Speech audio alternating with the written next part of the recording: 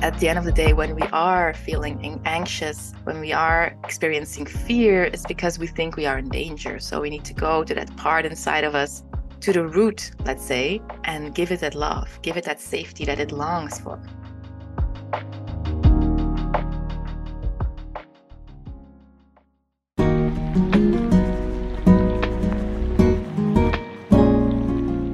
Hey everybody, this is Lu Colmenares and you're listening to the Solo Female Traveler podcast, the show dedicated to empowering and inspire women to embrace the unknown and travel on their own terms.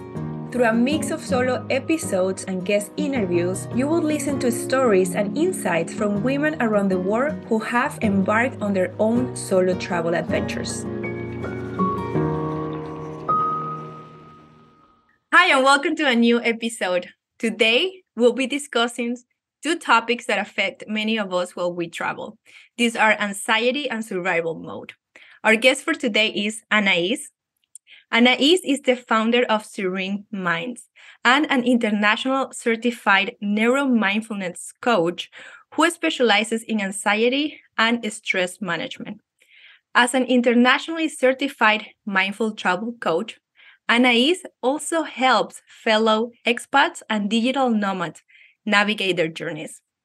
With her vast international experience and endless curiosity, Anaïs inspires, empowers, and guides others along their inner path. And Anaïs, I am very excited to be here with you. And, you were one of my very first guests, and I just can't believe how far both of us have come. And I am super excited to have you here again.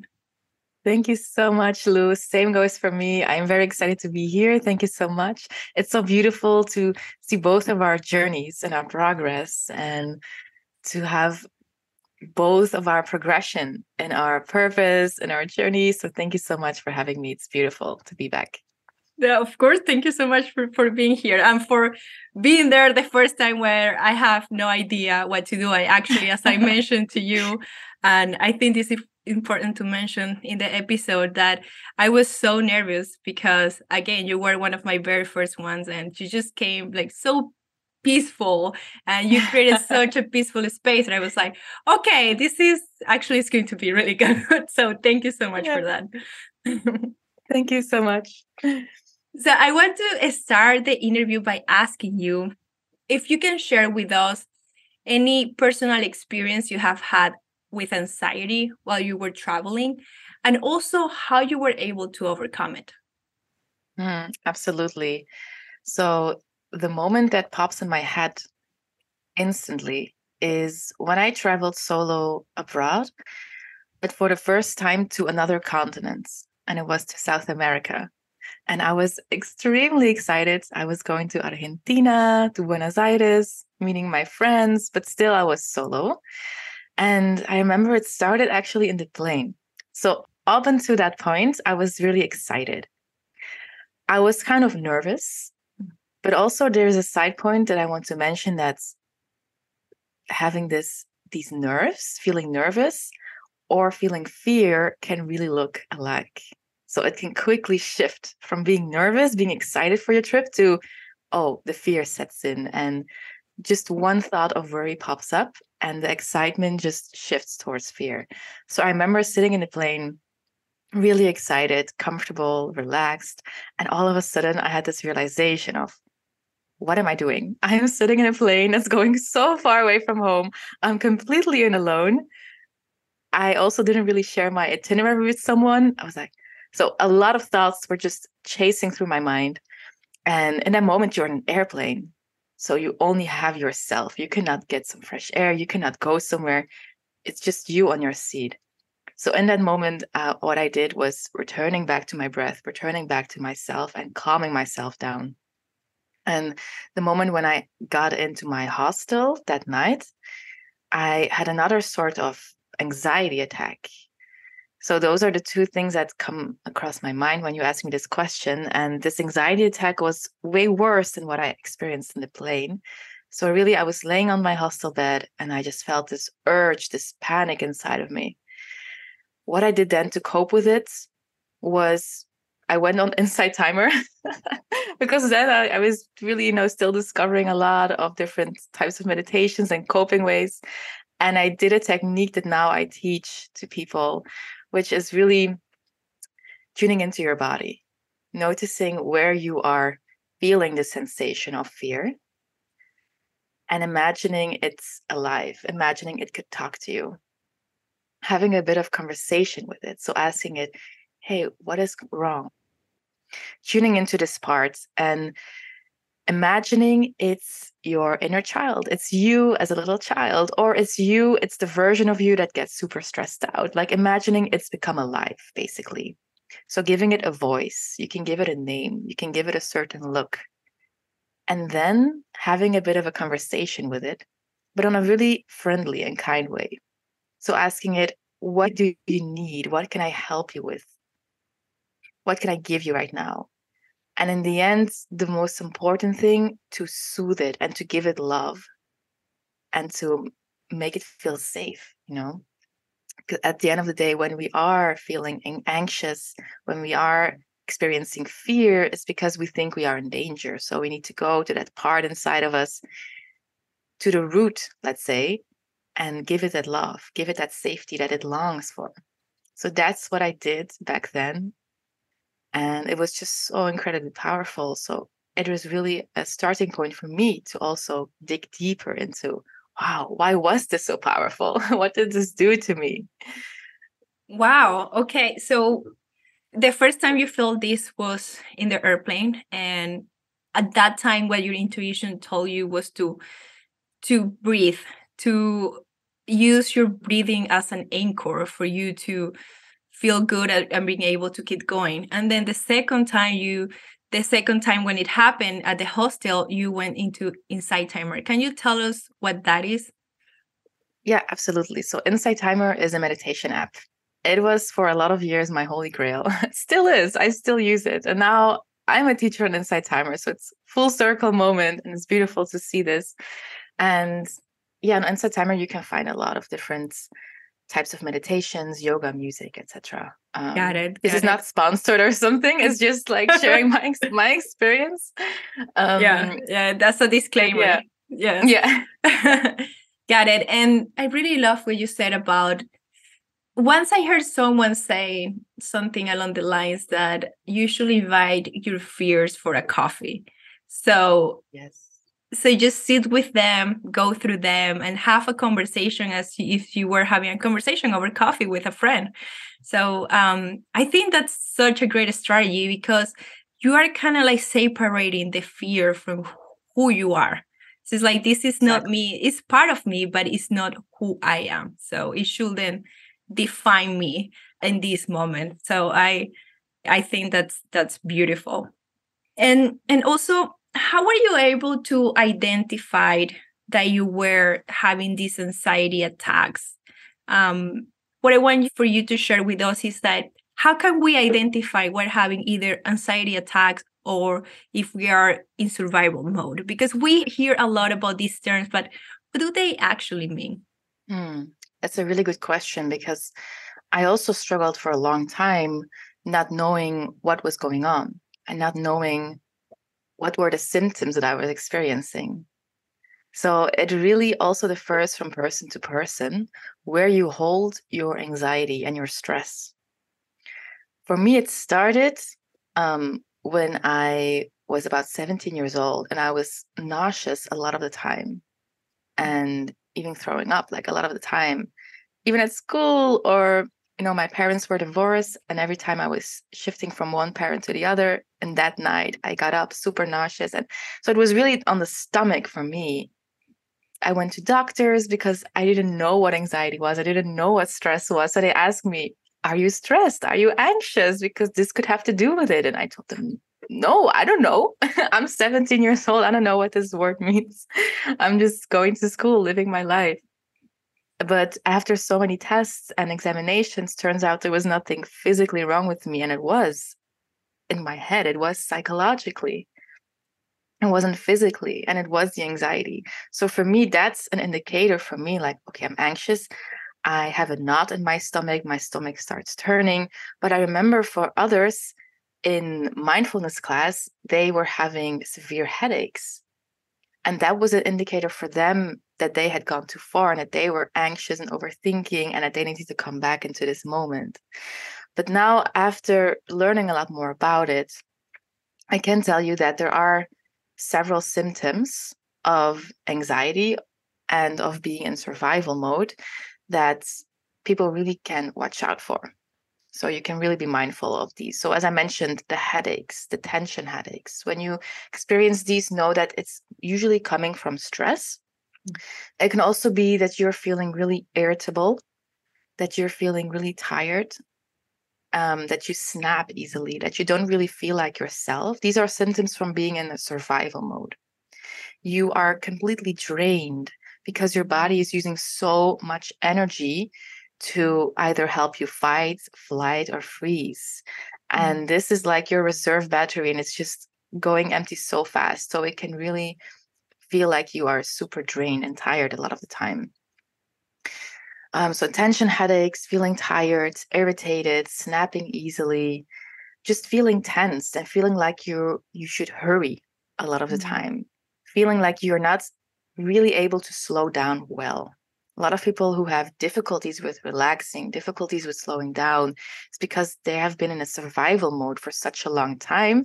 And the body thinks that resting, that being at peace is now dangerous. So there's such a resistance as well to resting. So if you notice as well, wow, it's really difficult for me to relax and to slow down, could be that you have been living in survival mode for a long time. Wow. Now, regarding, yes, that's really powerful. Our body is speaking to us in many ways. And this is what you could recognize with the survival mode symptoms. And so you have fight, flight, and freeze. So they both have a bit different symptoms, but you can also shift and you can change. So don't take it with too much detail, let's say. If you experience one of these symptoms for a long time, look out for yourself and take care of yourself. And it could also mean that, for example, in freeze states, which is maybe a lesser known state. Most people talk about fight or flight, but in freeze, this is what happens when you are a bit of a shock. And when you are, for example, crying, when you're more immobilized, when you don't really know what to do. And this can also happen when you get triggered by a thought or an email or a text or your flight being canceled, like something that has a heavy impact on you. Then you just freeze and you get a little bit of a shock. You can get also headache, lightheaded, feeling dizzy. So those are like the symptoms from being in survival mode. Now, shifting on to the anxiety is more a feeling of fearing what could happen in the future. And it's like an onset going of symptoms. So it can mean, for example, excessive sweating, like sweaty palms, because you're nervous, right? What I talked about earlier, like we feel nervous, it can shift into this fear. So sweating, your heart rate goes up. It's the same for in survival mode. Your heart rate goes up, your blood pressure rises, your breathing gets more shallow, gets more rapid. So if you notice, and this is what I have a lot of people come up to me for, I notice my breath is shallow. Sometimes I even skip a breath or I hold my breath and I feel like my breath is so high in my chest and I feel like I'm having trouble breathing sometimes. So this can be a sign of survival mode or a sign of anxiety. Your breath is really powerful. When you're sleeping, your breath goes really slowly and deeply. That means that you're in a relaxed state. When you notice your breath is more high, instead of in your belly, in your chest, and it's more fast, shallow, then you can check in with yourself and realize, okay, I'm now a bit more stressed. So how can I relax myself more in this moment? Got it. Yeah, and so some other signs of symptoms, I said, it can be in your stomach, the knot in your stomach, the sweating, the constant overthinking and worrying. I think that's the biggest part of anxiety. It's this little voice in your head. It's telling you, hey, what if this happens? What if that happens? And the constant worrying about the future. Wow. Okay. So that's why it's so important to get to know yourself and like tune in with your body, because we all show different symptoms. Actually, I'm going to share something that happened last year. I was having several anxiety attacks and I was just trying to ignore them. Like it's okay. I'm going to get better. I'm going to get better. And even there was a point where I was 30 back then and I got my wisdom teeth. When the dentist back when I was a teenager told me, no, you will never get them because they are in certain position, they will never come out. I was just avoiding the feelings of anxiety and burnout that I was having, that just my body just was like, okay, here are your wisdom teeth, and just so forcing me to rest. And also one way that anxiety manifests in my body is my lower back. So these are things that I had to like tune in with my body and learn what the signs are. So very important, and also very important about the breathing, because breathing is something that is so important and we don't really pay attention to it. We just do it so automatically that when something bad is actually happening is when we pay attention to it. But we should pay attention to it all the time because it's vital. We are alive because we're breathing. So Exactly. yeah. So yeah, and also about the survival mode. When we're traveling, we're like exposed to so many new stimulus that, it's sometimes unavoidable to get into survival mode. But we get used to if we tune into our body and breathing and meditate, which leads me to the next question, which is how can we prepare ourselves emotionally and mentally before embarking on a trip to avoid failing into survival mode? Yes, I think one of the most important things you can do, also mentally, is to realize what is about to happen. What are you about to enter? You are about to leave your comfort zone, right? You're about to leave the comfort zone of your house, of your home, of your city, of your country, whatever it is, and you're exiting your comfort zone. You're exiting your comfort zone, which means you're going to get uncomfortable. And outside our comfort zone is the fear zone. So that is why we experience often, we shift into survival mode. We experience stress, we experience anxiety because we are entering the fear zone. In the fear zone, all of our fears, all of the things that we dread or that we think that could happen or would happen, they rise to the surface. It's our job to stay with our head above the water, and to minimize the impact that our mind has over us, that this anxiety within us has over us. But the good news is, outside of the fear zone, it's not just comfort zone and fear zone, but there's also learning zone and growth zone.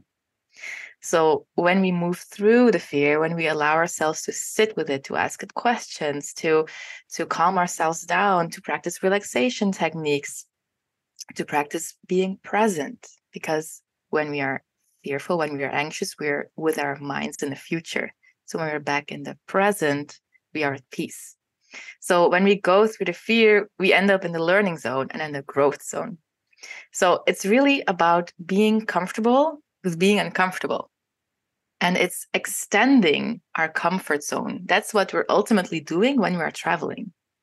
And how we can prepare ourselves, mentally, emotionally, is realizing that this process is about to happen. It's about to go down. So have a bit of a toolkit for yourself of, okay, what can you do? Who can you talk to? Who can you reach out to?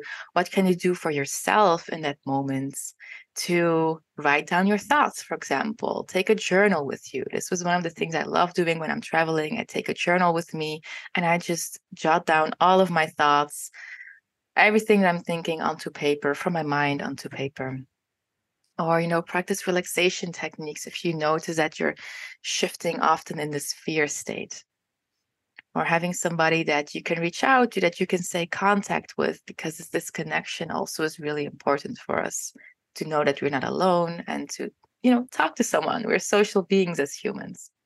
Got it. Okay. About journaling, also connecting it to what we said before about sitting with your fears and having a conversation with them. I also really think that when we write them down, we give them a physical body. So we take them out of our minds, because if we let them in there, they're just going to grow and grow. But let's just take them out, like bring them to the physical realm, and then just realize that they are just thoughts. And something that I always say is that it is always worse in your mind. So it's not exactly. yeah. So when you take the time to be fully present, which is that is anxiety, too much future and not too much present. When you take the time to be present, you're like, okay, I have these and I'm safe, I'm here. So let's just let the future unfold. I mean, okay, we have to think about the future, but not like overthinking it to the point where it's damaging us. So, yeah. Exactly. It's about what is in your control and what is out of your control. So this is also a great thing to journal about. And it's an exercise I do often with my clients. It's like, okay, draw yourself. Now draw a circle outside of yourself. In the circle, write down everything that is in your control. And outside of the circle, write down everything that is out of your control. And it sounds so simple, but when you do it, you're like, wow, there's a huge shift in your perspective, and you can give less heaviness, less meaning, less focus, less attention to those things that are outside of your control, because you realize there's absolutely nothing that you can do about it. You cannot control your flight hours. You cannot control if it gets delayed or canceled. You cannot control anything from the outside happening to you. The only thing that you can control is your reaction to it. 100%. That's such a powerful exercise when we realize that, we can only control what is in our control. Sounds so simple, but it's so powerful. Yes. And Anaïs, so how can we practice self-care and mindfulness while we are on the road to alleviate these signs of anxiety and stress? It's such a beautiful and important question, because we need to have a bit of a system set up first, like a bit of a toolkit, as I mentioned earlier. Like, what are some ways for you to help you feel good? And not in a way that distracts you from your thoughts, or not in a way that avoids it or numbs it or suppresses it, but in a way that you create inner safety for yourself, that you create a safe space for your thoughts, for your emotions to be there. And that's really practicing self-care. Self-care is not just, oh, let me do something completely else to distract myself, and then later when I go to bed, here comes a full load of all the thoughts and all the things that I suppressed. It's really being able to sit with yourself, love yourself through it. And again, like you mentioned, having your fears over for a coffee. So it can be different for lots of people, but definitely the main things that I would recommend to practice self-care, to be comfortable within the uncomfortable, is to start watching your breath and take longer exhales if you feel like you get really anxious and overwhelmed. Because as you said, our breath is vital. It keeps us alive, and it's a constant energy exchange. We breathe in oxygen, we breathe in energy, and we breathe it out again. The longer we breathe in, the more energy, the more oxygen we breathe in. So the more energy we gain. So if you want to wake up in the morning, take long inhales and short exhales. But if you want to relax, it's important to be mindful of this energy exchange and exhale more air, exhale more energy, right? Let go of more energy than you breathe in. So a great way to start doing this is the 4-8 breathing exercise. So breathe into the count of 4. So you're breathing in 4 seconds of energy, of air, and exhaling 8, exhaling the double.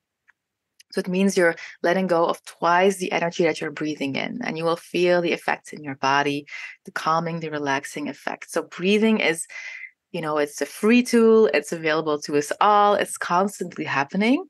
And we can also sort of, manipulate it for our good. Take long exhales, relax our body. This sends signals to our nervous system that we are safe. So breathing is a very big one, very important, and it's easy. And even if you don't feel like manipulating your breath, let's say, and taking long exhales, and you just feel like not doing anything, you can even simply watch your breath. You can simply watch your breath, and it has the same impact. It puts you out of the stress and anxiety mode or out of the overthinking spiral. And what happens in your brain, really simple, you have the part that's linked to stress and anxiety, the amygdala, right? It regulates our stress, anxiety. When we put our focus to our breath, the part in our brain lights up that's linked to our self-awareness, to our emotional regulation, to logical thinking. It's literally you turning the lights on in your brain, and the amygdala deactivates the second you just watch your breath, just bring your attention to it. So for anyone who's listening and is new to this, simply watching your breath and focusing on how it flows in and out is already a really powerful practice that you can do to practice self-care. If you're in a taxi, in an airplane, no matter where or with who you are, even when you're around people, no one will really notice. And again, practicing the mindfulness, and the mindfulness can be done in many different ways. And when we are traveling, it's actually easier to be mindful because we are in such a new environment, and our brains automatically pay more attention to what's happening around you. And that's really ultimately mindfulness. It's like being present, taking in all of the sounds, all of the colors, what you can see, what you can feel, what you can hear, taking it all in and be present. So using your senses to ground yourself in this moment. So being mindful doesn't mean to be sitting in a quiet room with your eyes closed and just like trying to meditate and no? No, not at all. Not at all. So basically, mindfulness is such a big term. Meditation is just one of the aspects, one of the ways we can practice mindfulness. Mindfulness really ultimately originally means paying attention to what's in front of you right now. Like me paying attention to you, to our conversation, not being on my phone, not doing anything else, to eliminate distractions and bring your focus to what's happening right here, right now. Yeah, you can absolutely practice mindfulness with your eyes open when you are eating. When you're eating abroad, you're discovering a new culture. Notice what you can really taste. Often we are eating and we forgot about what you ate this morning, what you ate yesterday. We forgot about the whole experience. So it's really bringing your attention, bringing your awareness to what's happening. And it's really simple, easy, and it is easy to do, right? It doesn't take a lot of effort. The only thing that it takes is remembering to do it. That's true. That's true. And while you were mentioning this, one thing that came to my mind is that, and actually you are in Bali right now. You live in Bali right now. I was there like 4 years ago. And one of the things that surprised me the most when I was around Balinese people is just like how mindful they are, like how present they are and how connected they are to their people and their culture and their rituals. And like, for example, I live in a big city and people that live in the big cities or different countries, there is this tendency to always be in the future, like being thinking what's next, and then only like responding to all the different stimulus that come from everywhere. And no wonder why so many people feel burnt out, feel anxious, and are in survival mode. So when I travel to these small islands or small towns, just how present and connected people are. And also, I really like the part of breathing, where you're breathing in energy and exhaling energy as well. Yes. So if you want energy, just take a deep breath and short exhales. But then when you want to relax, just do the opposite. So that's a beautiful analogy.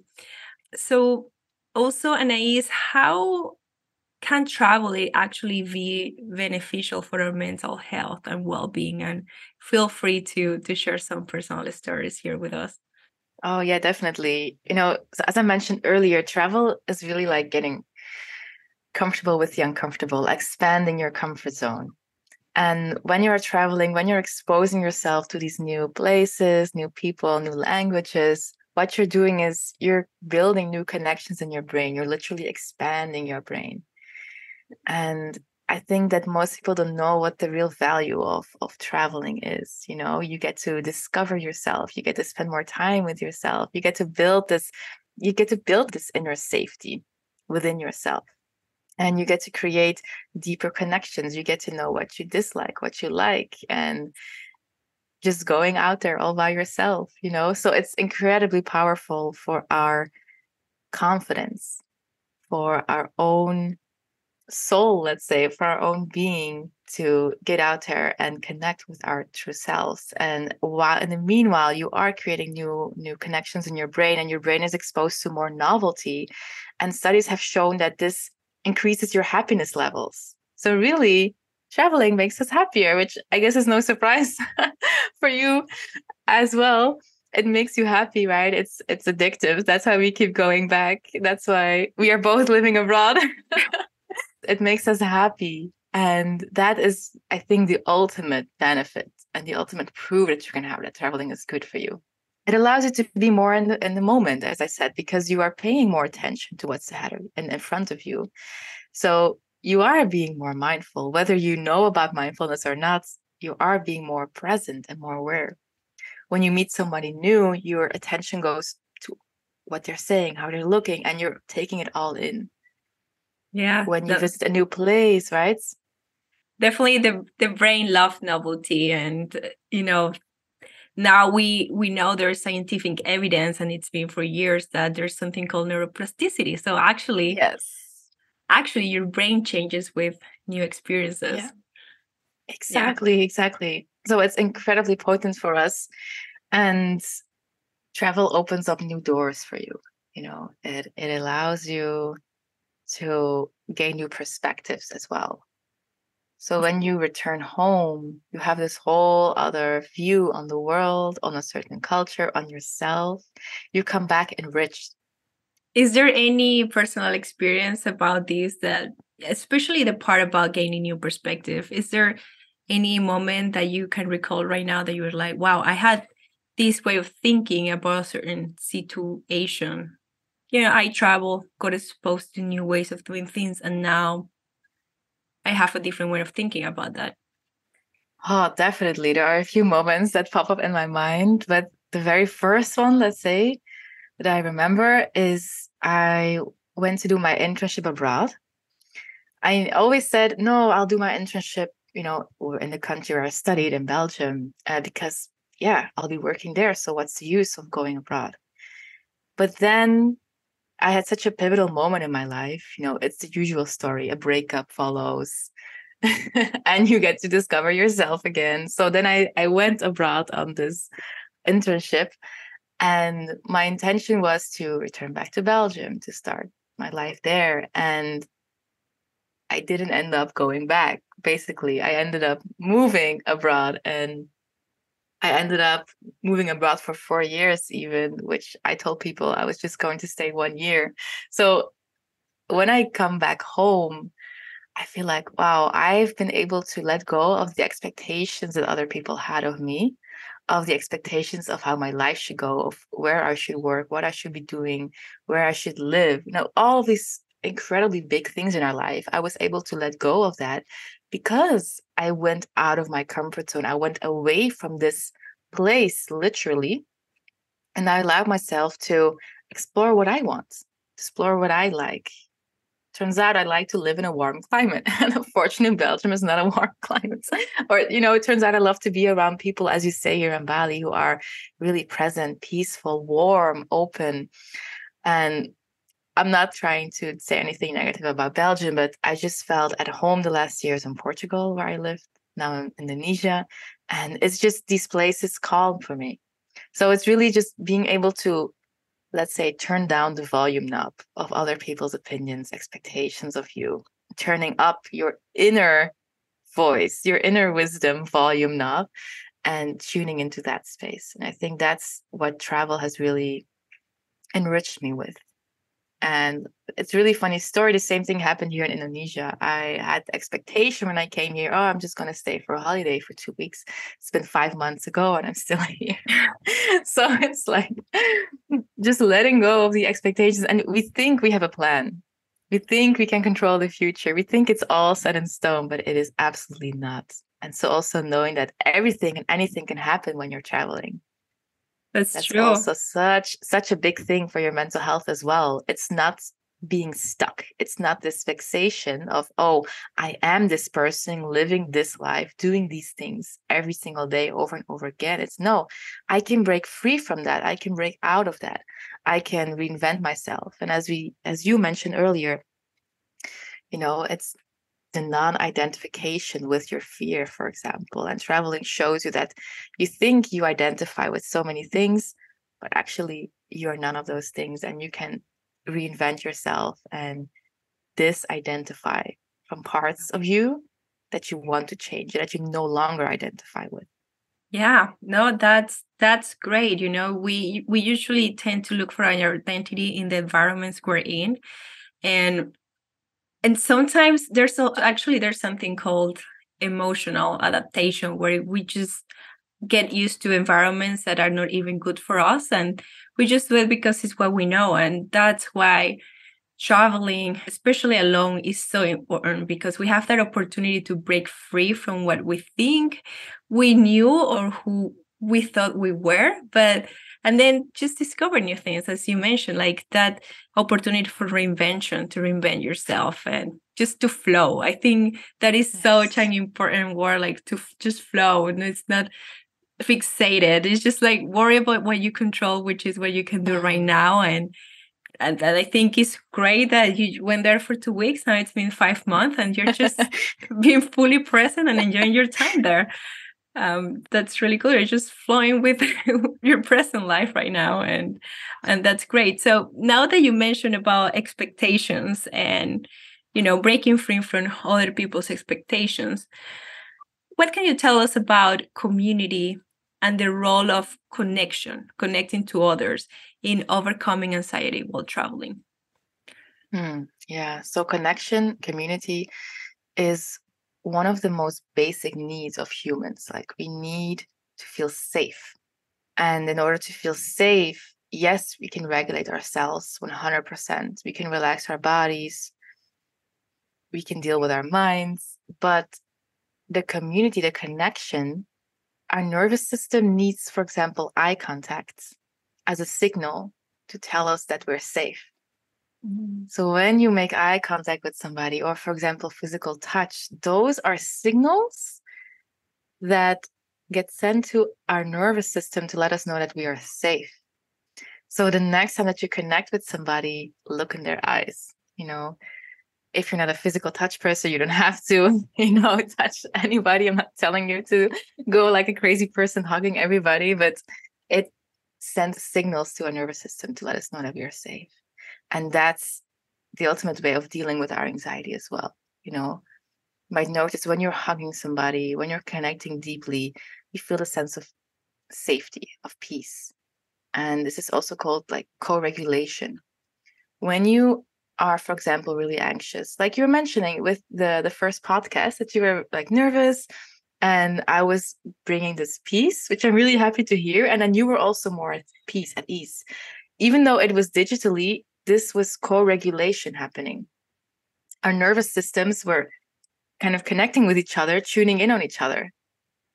So you might realize this when you are overwhelmed or stressed or anxious, and somebody comes and they are just really happy or relaxed or whatever, then you also catch up onto their energy and you automatically also become more relaxed. It's because our bodies attune to each other.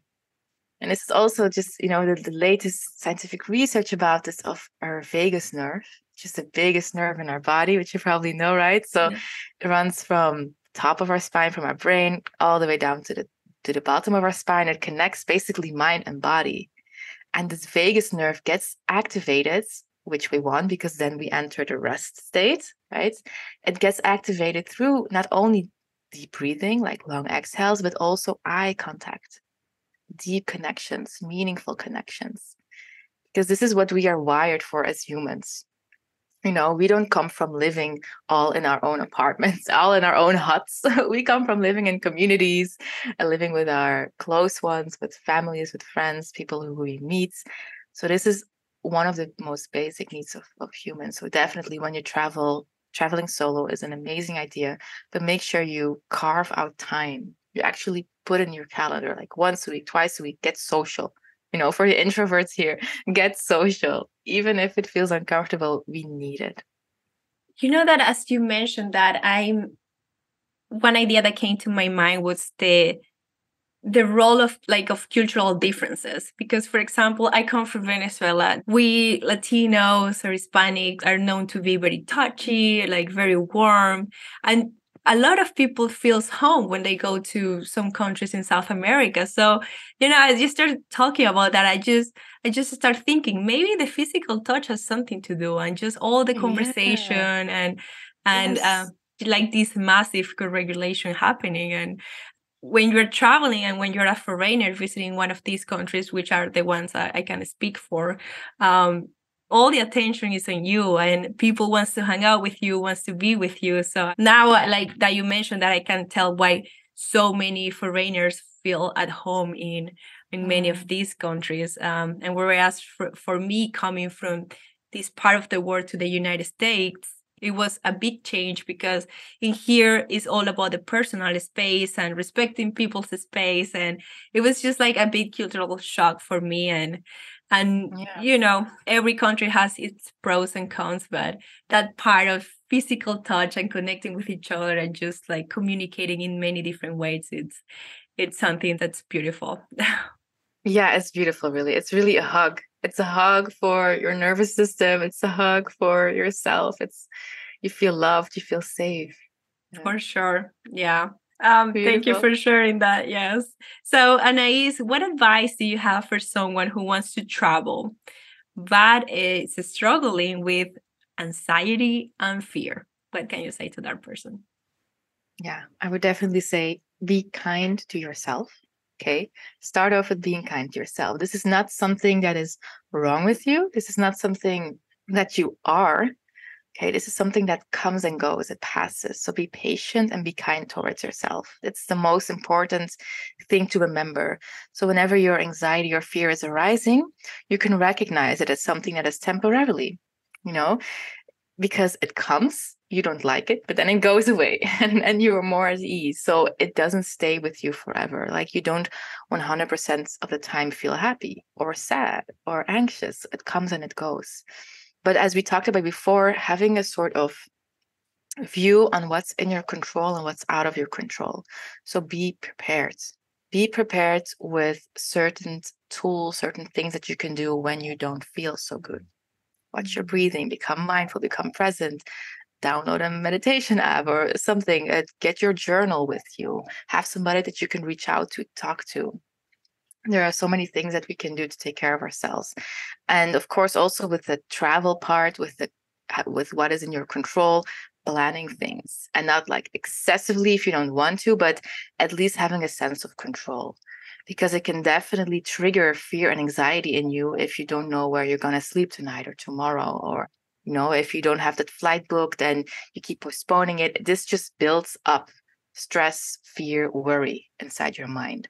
So try to eliminate that if it's not needed.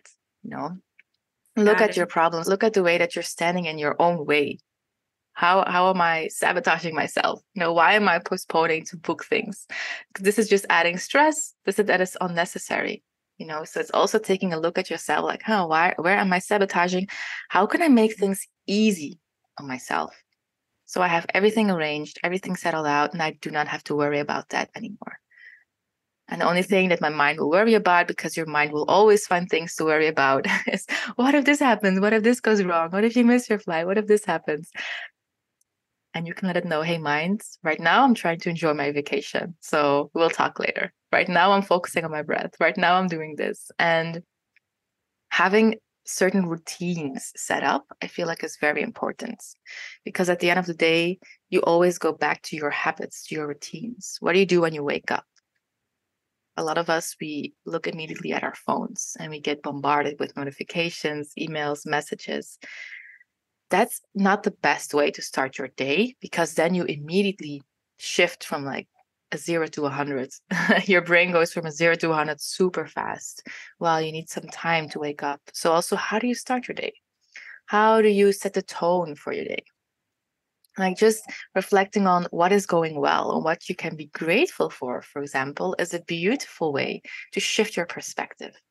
If you wake up with already thoughts running through your mind of, oh, what is going to happen today? Or I'm fearful, I'm anxious, this might happen, or I'm going on this trip, shift to, hey, I get to go on this trip. What can you be grateful for? Wow, I'm so grateful that I'm able to travel. I'm able to, experience new opportunities. So shifting our mindset, reflecting on what can you be grateful for, doing a meditation in the morning, doing some yoga, some stretches, going for a walk, anything that makes you feel good, right? And we all know the things that we should be doing. We all know the things that are good for us. And it's just a matter of get up and doing them. So having that before you travel, having your routines settled, it will help you greatly with maintaining those routines when you are traveling. And it's really simple, in the morning or in the evening, can be 5 minutes. Doesn't have to be an hour. You don't have to wake up at 5 a.m. and do 2-3 hours morning routine. It can just be 5 minutes of journaling, meditation, anything you want. Having that structure set up that you can always fall back to, because we always fall back to our routines. We always go back to that. It becomes a habit, an automatic thing. And if you can make it something good, something healthy for you, then you're just supporting yourself along the way. Wow. Thank you so much for all those tips. So again, the importance of having a toolkit that, we all need different tools because we're all different individuals, and also routine. I'm really glad you mentioned about using the phones first thing in the morning. That's like such a waste of our mental energy. That's something I'm actually really working on. And I know when I'm traveling, I do it a lot. And last time I was traveling, I was just like, okay, I'm just going to be away from my phone because I know this is not good for me at the moment and it's not letting me be present. Again, as you have been mentioning throughout the episode, focusing on what you can control and planning, because planning also helps you being in control. But also, like I will say, that leave a space for that, for doing something unexpected, for letting yourself flow with the moment. So thank you so much. And breathing again. So you have made such emphasis on breathing, but yes, it's so important. And I know I am missing some, but those are the ones that stood out for me the most. So thank you so much for everything you shared with us. Thank you so much. And Anaïs, so this is coming to an end. And for anyone that is listening to the episode that wants to get in touch with you, where can they find you? You can find me on Instagram. You can look up my name, Anaïs Skoutariotis, or you can look up Serene Minds. You can also find me, so it's also my website, Serene Minds. You can also find me on Insight Timer. Again, just my name, Anaïs Skoutariotis. I know my last name is a nightmare to type, so apologies in advance. No worries. I'll leave the link to your website and social media, and also other resources in the show notes. So, but yeah, thank you so much for your time, Anaïs, and thank you so much for everything you shared with us. And it was great having you here again. And I'm just excited for everything that you've been doing and creating, and I'm excited for everything that is coming up for you in the future. Thank you so much, Lou. The same goes for me, and absolutely thankful to be here today. And I also love to see, your growth, and I absolutely adore what you're doing. It's such a powerful work for all of our solo female travelers out there. Thank you so much. Thank you. Bye.